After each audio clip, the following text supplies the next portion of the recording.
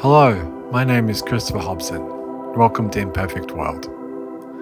I wanted to start by introducing the series and explaining what it will be about. I am a scholar based in Japan, where I teach, undertake research on issues quite broadly related to the overlap of politics, ethics, and the structure of society. So thinking quite broadly about the world in which we live, the conditions in which we act, and perhaps how these are undergoing change and shaping what is possible in the contemporary moment. So there's a lot of good academic work out there, but often it gets lost and hidden because academics tend to mainly end up writing and talking to themselves. And I feel this is a real waste and ultimately not very good for anyone. And it's something I have also been guilty of. So I've been trying to address that quite directly. About a year ago, I set up a Substack called Imperfect Notes on an Imperfect World, which has become a venue for sharing my writing and analysis.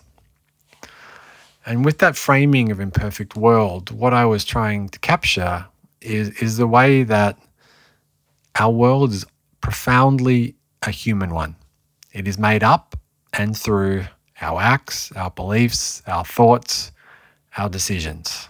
And this means it will be unavoidably imperfect because it is a reflection of our own limits and flaws and the problems that come from living and acting in a world where we have incomplete knowledge and limited control. So our world must invariably be imperfect. Also within this framing and within imperfect is the hope, the lure of the perfect. And the promise of perfection is a powerful, intoxicating one and can also be a powerful driver in shaping human behavior.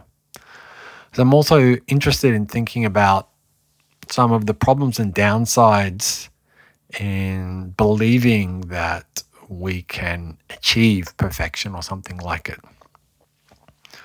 So much of the Substack has been about trying to make sense of the present moment and what ethical action looks like in a world that appears to be changing in ways that we are struggling to fully comprehend.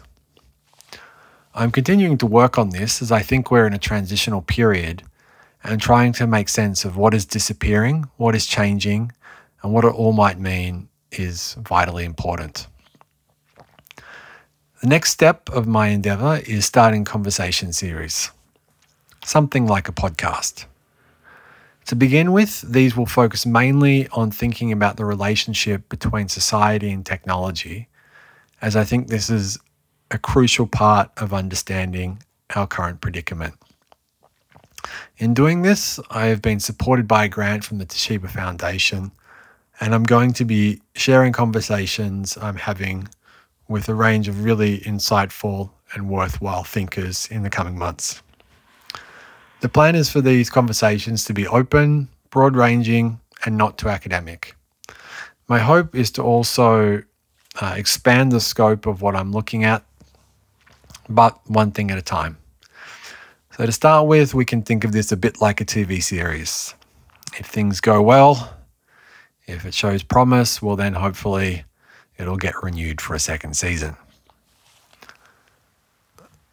To explain a little bit more about this framing, I first really started thinking seriously about the relationship between technology and society when I was forced to, a bit over a decade ago, on the 11th of March 2011, to be precise, when there was an earthquake and tsunami in Japan which triggered a nuclear accident at the Fukushima Daiichi power plant. This forced me to confront very directly a whole series of assumptions present in my daily life about where the energy that I use comes from, what risks and consequences come with that, and what that means not only for my own life, but also for Japan's and regionally and globally. In the subsequent decade, I've done quite a lot of work on nuclear safety and thinking about technological risks. And in turn, this got me more and more interested in thinking about the way that digital technologies are now reshaping society and also creating not just simply great promise, but also great risk and generating significant trends that we need to think about. So this is kind of some of what I want to start by exploring through these conversations. From this perspective, the world is littered with hints and clues. The challenge is recognizing them, looking, listening. One of the big themes across my writing over the last year is that we're in some type of transitional period. The images I've evoked, ice melting, skies dimming, liminal states like sleepwalking, point towards my way of trying to explain where we're at. In this context, I think as individuals, there are limits to perhaps what we can do, but thinking more carefully and engaging with the world is a vital thing each of us can do quite easily. Here I think of a line from Karl Jaspers: "Philosophy does not give, it can only awaken. It can remind and help to secure and preserve." This does not seem like a minor or insignificant task at the present moment when so much of the world seems asleep. So my hope is that through these conversations, through my writing and what I'm trying to do, is perhaps I awaken my own thoughts slightly and also generate some ideas and perspectives that might be helpful for those listening and reading. This is very much a work in progress and an experiment, so any feedback would be greatly appreciated, as would your support in my endeavours. I hope you take the time to listen, and if you find it worthwhile, please consider sharing. For more information, please check my website, christopherhobson.net, and my Substack is imperfectnotes.substack.com, and I can be reached at info.hobson@gmail.com. Thank you for listening.